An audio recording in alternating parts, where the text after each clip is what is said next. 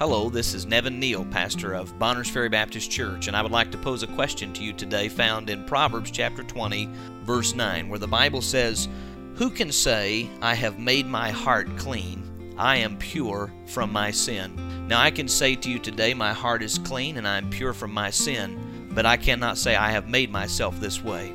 What I would have to say to you is that I've been made pure and clean through the forgiveness of God that was purchased for me with the sinless blood of Jesus Christ. Ephesians 1 verse 7 says, "In whom we have redemption through His blood, the forgiveness of sins according to the riches of His grace." How about you? Do you carry a load of guilt today because of sins for which you need to be forgiven? I know a Savior who is able to forgive you and cleanse you from your sins. If you'd like to know more about the Lord Jesus Christ, would you contact us here at Bonners Ferry Baptist Church? You can reach us at 267-3746 or find us online at bfbaptist.com.